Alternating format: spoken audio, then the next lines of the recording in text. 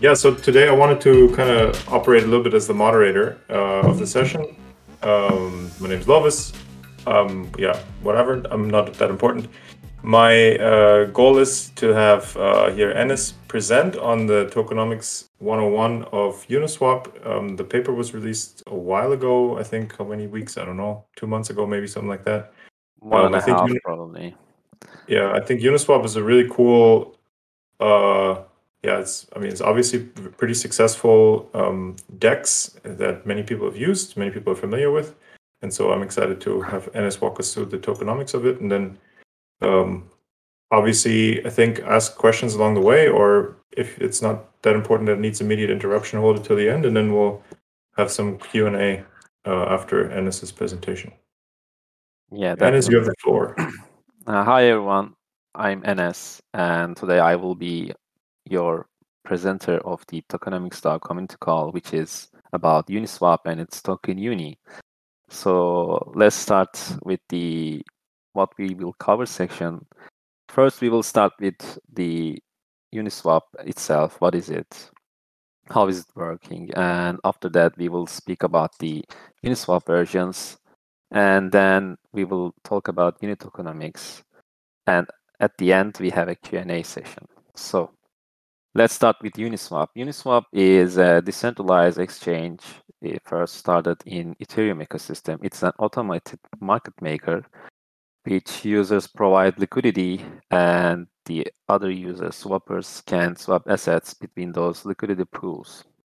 It was created by Hayden Adams in 2018, and now it is worth more than $5.2 billion of total value locked. There are 1 billion total supply of Uni token, and let's talk about its versions. First, the Uniswap was only allowing users to provide liquidity between ERC20 and ETH, which was created in November 2018.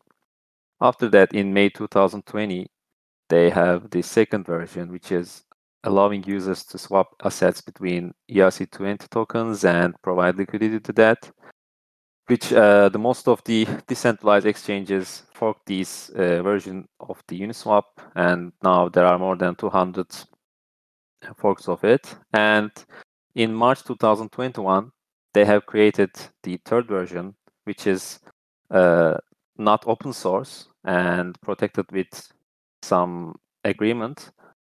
The main concept of the version 3 is concentrated liquidity, which is like you have to provide liquidity if you want, by the way. Other than that, normal, you can use it like the normal decentralized exchanges. You can provide liquidity between a price range. As you see there, there's an example which I found in Phenomatics.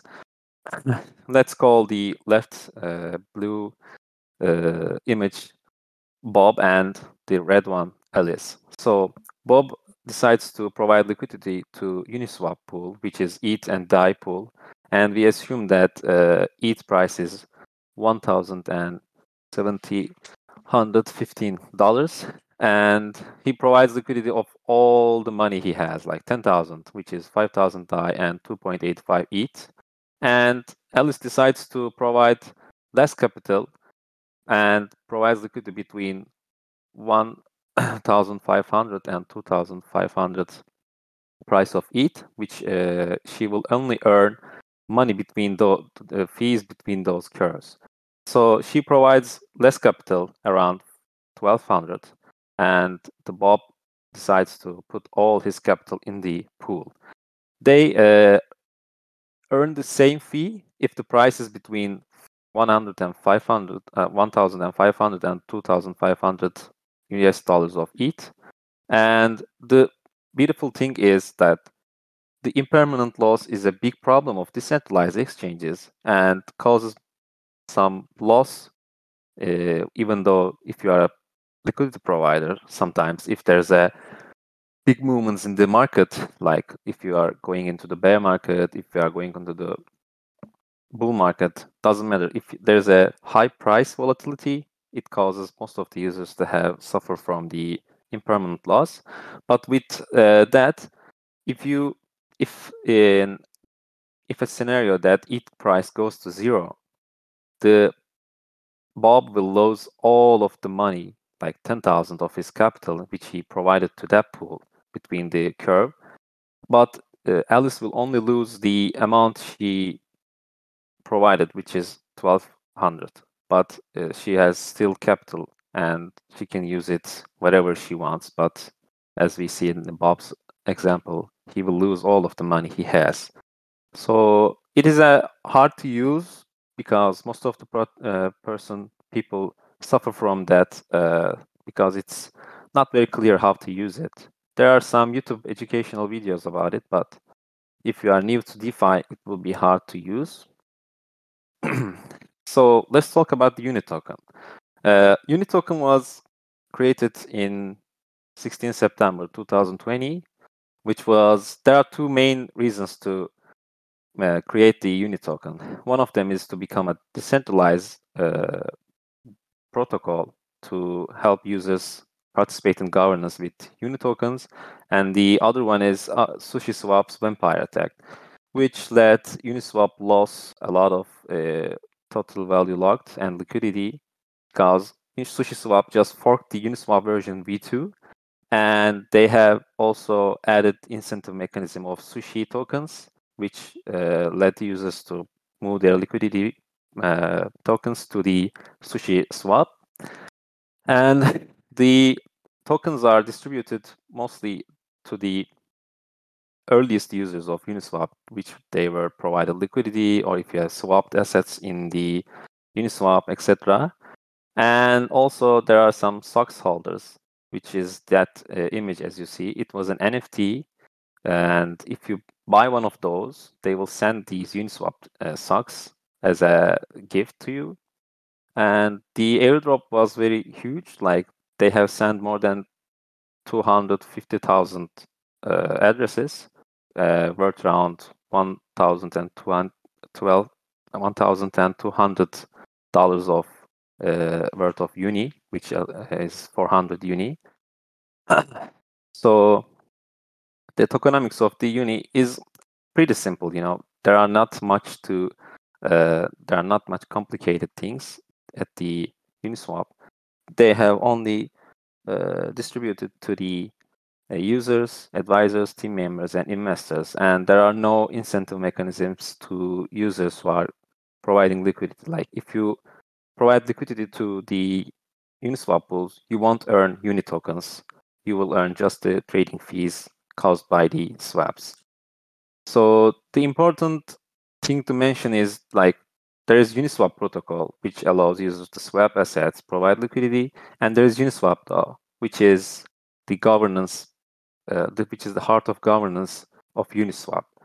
So the also treasury is governed by the community. So let's talk about the supply. As we mentioned before, there are 1 billion total of Uni token supply, which the 60% of it allocated to community members, and 21.26% of it to the team members, and 18% of it to investors with a 4-year vesting period, and 0.69 to advisors with a 4-year vesting period. Well, I think it's a very fair launch because they distributed most of the tokens to the community, and the release schedules are not that bad. But we will talk about the Uni token and its utility at the next slide, which is not much. So Uni treasury, the treasury only has Uni tokens to pay to the team members their salaries, and the treasury doesn't generate any income from the trading fees, which is sometimes called a big problem for the Uniswap team and the developers of it. But some people think it's okay because all of the trading fees goes to the LPs, and the protocol itself doesn't generate income with that. Also, the Uni Treasury owns Uniswap.eth ENS name and SUX liquidity tokens that we have talked about it before. Governance. To participate in governance, you have to own 1,000 worth of Uni to propose off-chain governance discussions in the Uniswap blog. If your proposal is passed, then you need to propose it on-chain, but you have to be your proposal has to be locked 2.5 million Uni tokens, which is not only held by you, but people also lock their tokens to your proposal. And so this is all I want to talk about the Uniswap, but there are some key points like people are wondering. So let's go to the Q&A session. So most of the debates going around, like if we are talking about a decentralized space, why is Uni's V3 version is not open source? Well, they have an agreement which is to protect intellectual property of Uniswap. As we mentioned before, Uniswap V2 was forked more than 200 times, and they don't want to let people fork the V3 version. And so this is only special for them. And so also there is a, if you are providing liquidity to V3 pools, you will see that before V3, you were providing liquidity and you were receiving LP tokens, which is all the DEXs are providing to you. But with V3, users are now having LP NFTs to prove that they have own a liquidity in the price curve. So what is the incentive of that? So if you provide, like, a lot of users who are using V3 has different price curve options. So to prove that, they cannot give you LP tokens, because LP tokens only proof of the whole curve. But with V3, you have to own a V3 NFT. So those NFTs are tradable, by the way. So be careful. If you can see them at the OpenSea, and one of the users has provided around 147,000 worth of liquidity, but he sold his NFT for 1 ETH, which is a big problem for him. If we think like the ETH was 2,000, the ETH was worth $2,000 at that time, so he lost a lot of money with that bad trade, we can say. And the last and the most important thing about the Uniswap debates going on is about fee switch. There is an ongoing discussion about the fee switch, which will be letting protocol to own 10% of the pools, as you see there, the top pools. And if they opened the fee switch before, in 365 day, the total trading volume was 40 billion, 4.5 billion nearly, and total fees was $78.2 million. So if they have opened the fee switch, they will earn these fees, 10% of these fees, which will worth around $7.82 million, which will be very helpful to protocol to grow more and to develop more. But they didn't have any fee switch, and the treasury doesn't own any percentage of the fees right now. So it will be a big problem in case of the bear market. As we see, most of the protocols have fired their employees and shrink their team members. But if they have opened the fee switch for all of the pools, as we can see, like there are $1.2 billion worth of fees collected by the liquidity providers, and the protocol will earn $120.8 million if they have opened the fee switch, which is a very huge amount of money. Like they can use it to incentivize holding unit tokens, maybe developing protocol more, or helping the protocol to grow more, like having grants and etc. So that is my that is the end of my presentation. I can have your questions if you have any. Yeah, cool. So I have a question. Well, I mean, if you guys want to ask, just unmute and cut in, or you can also post a question in the chat. But then it's just a slide that you're on right now. Did you calculate these numbers, or did you find them somewhere?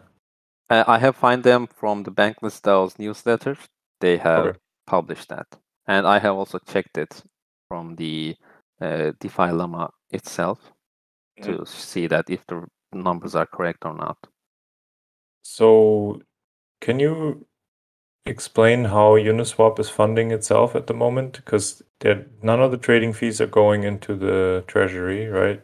And I guess now it makes sense. They have a treasury of Uni, but what did they do before? Like, how did they pay their bills before they had the Uni token? Mostly they have paid the bills by the investments that made to early Uni, but also they have selling these Uni tokens, which are allocated to the team members, and they will generate income with that. But other than that, they don't have any options to do that. Okay. So really, I mean, maybe it's fair to say that they were planning on launching a token, but then they just had to do it faster because of SushiSwap. Yeah, definitely. And so this protocol income then, and if so in the last line all the way to the right, that 120 million would then be money that LPs do not receive, right? Yeah, So that this amount of money wasn't going to the LPs, but to the protocol itself. You can think it like in SushiSwap, if you own Sushi tokens, you will stake the Sushi tokens to receive X Sushi, which if you hold X Sushi, you will have the income of 10% income of the total fee provided, like in this Uniswap. yeah, this model. But they are talking about fee switch first to the provide, how can I say, fees to the treasury, not to the uni holders. Maybe after that they will speak about uni holders. So at first it will be a mechanism for Uni to fund itself better. Yeah, definitely. Okay. The that anecdote that you told with the NFT, that the NFT is kind of the receipt for providing liquidity in version 3. Yeah, if you provide liquidity, you have the protocol itself mints an NFT, and this will goes to your wallet. And after you close your LP, like if you receive your tokens, the NFT was going to burn. Okay, so without that NFT, you cannot get your money back. You cannot unlock the smart contract. Yeah, it is your proof that you are providing a liquidity. You can trade it if you want. Like you can send it to another wallet, you can sell it, but yeah. But will the other wallet that buys it then be able to get your liquidity out of the smart contract? Yeah, because the NFT represents your stake at the LP pool. If you think it that way, it's that way. If you provide a liquidity worth of $10,000 and you accidentally sell it for 1 ETH, okay, you will receive 1 ETH, but you have lost your 10,000 worth of LP tokens, which is transferred to the buyer. I mean, it's kind of a cool system, but it's also scary, right? Yeah, but you can also transfer your LP tokens to another wallet if you know how to send them. That's true. Yeah. Yeah, you should just not go on OpenSea and sell it to a stranger unless that's what you're intending. Yeah, one of the earliest users of the V3 did that, as I mentioned before. He has 147,000 worth of liquidity, and he sold that for 1 ETH because he didn't know that the V3 these NFTs were representation of your amount you provided liquidity to the pool. So he lost a lot of money. Yeah, that could have definitely happened to me. What would you say is like a negative aspect of turning on the fee switch? Yeah, they will probably lose some of the liquidity because there are a lot of decentralized exchanges out there, but Uniswap is one of the largest with total value locked in Ethereum ecosystem. And if you open the fee switch, LPs will earn less, so they will try to look for another ways to gain more. But as they don't think that is an important amount of users because the money it generates to the protocol is bigger than the loss of the users, I guess. Mhm. Does anybody else have maybe experience using Uniswap and has a question regarding?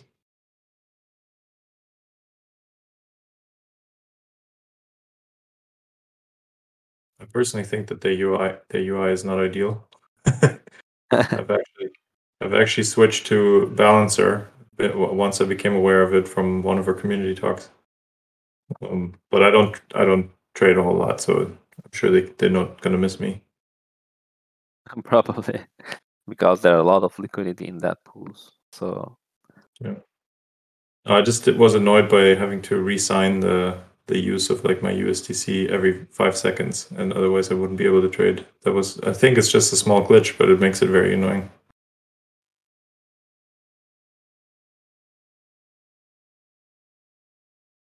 Yeah, guys, any questions for Ennis?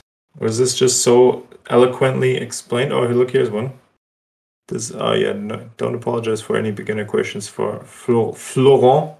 I hope that's how you pronounce it. He says, sorry if this is a beginner question, but is there any disincentives for making proposals? Meaning, what happens to the stake tokens if your proposals are not accepted?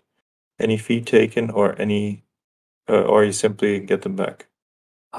you will pay the fee of the network itself, but your tokens are not going to discharge.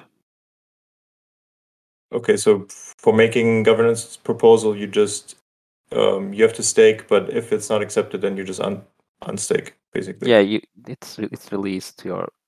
You will get your tokens back. I think that's usually the model, right, on most governance systems.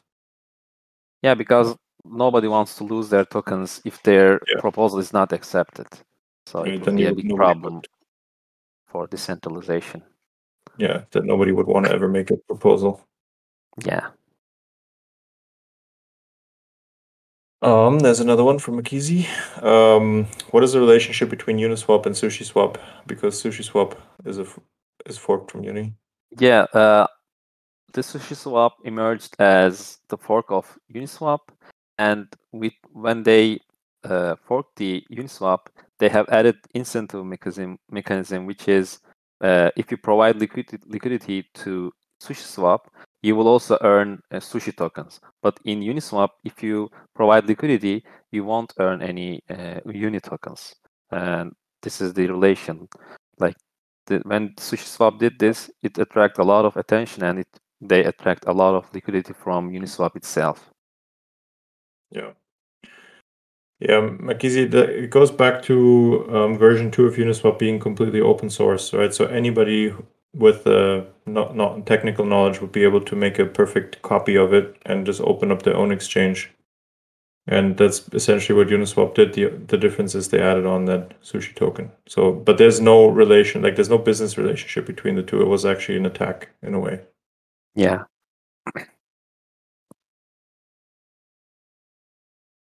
Alrighty, guys, have any more questions? Any more?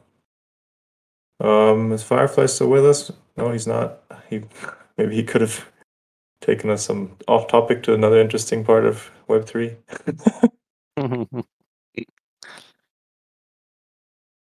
I think Flo is writing a question. Yeah. You can also unmute Flo if you. I think he's so shy to do that. Yeah, I'm so shy. Oh, I just wanted to thank you guys, but I need to run. Okay. I just wanted to say thanks for the great presentation. Thank you, Flo. You're welcome. Yeah, go to bed. It's late in Australia. Yeah, that's it. Meetings tomorrow. All right. Bye. Thanks, See mate. you. Bye bye. Well, cool. Well, I mean, we don't have to drag it out unnaturally any longer. Ennis, I think it was really clear and to the point. I think that's the beauty of Uniswap, that it is a pretty simple system, but it Yeah. works really well. And I think it also goes to the whole thing with you don't even necessarily need a token to be successful in Web3, right? I mean, Uniswap was the biggest DEX before they ever launched a token. I think it's fair to say that they're doing better now having it, but yeah, really good. Thank you so much. Thank you. Thank you for listening, guys.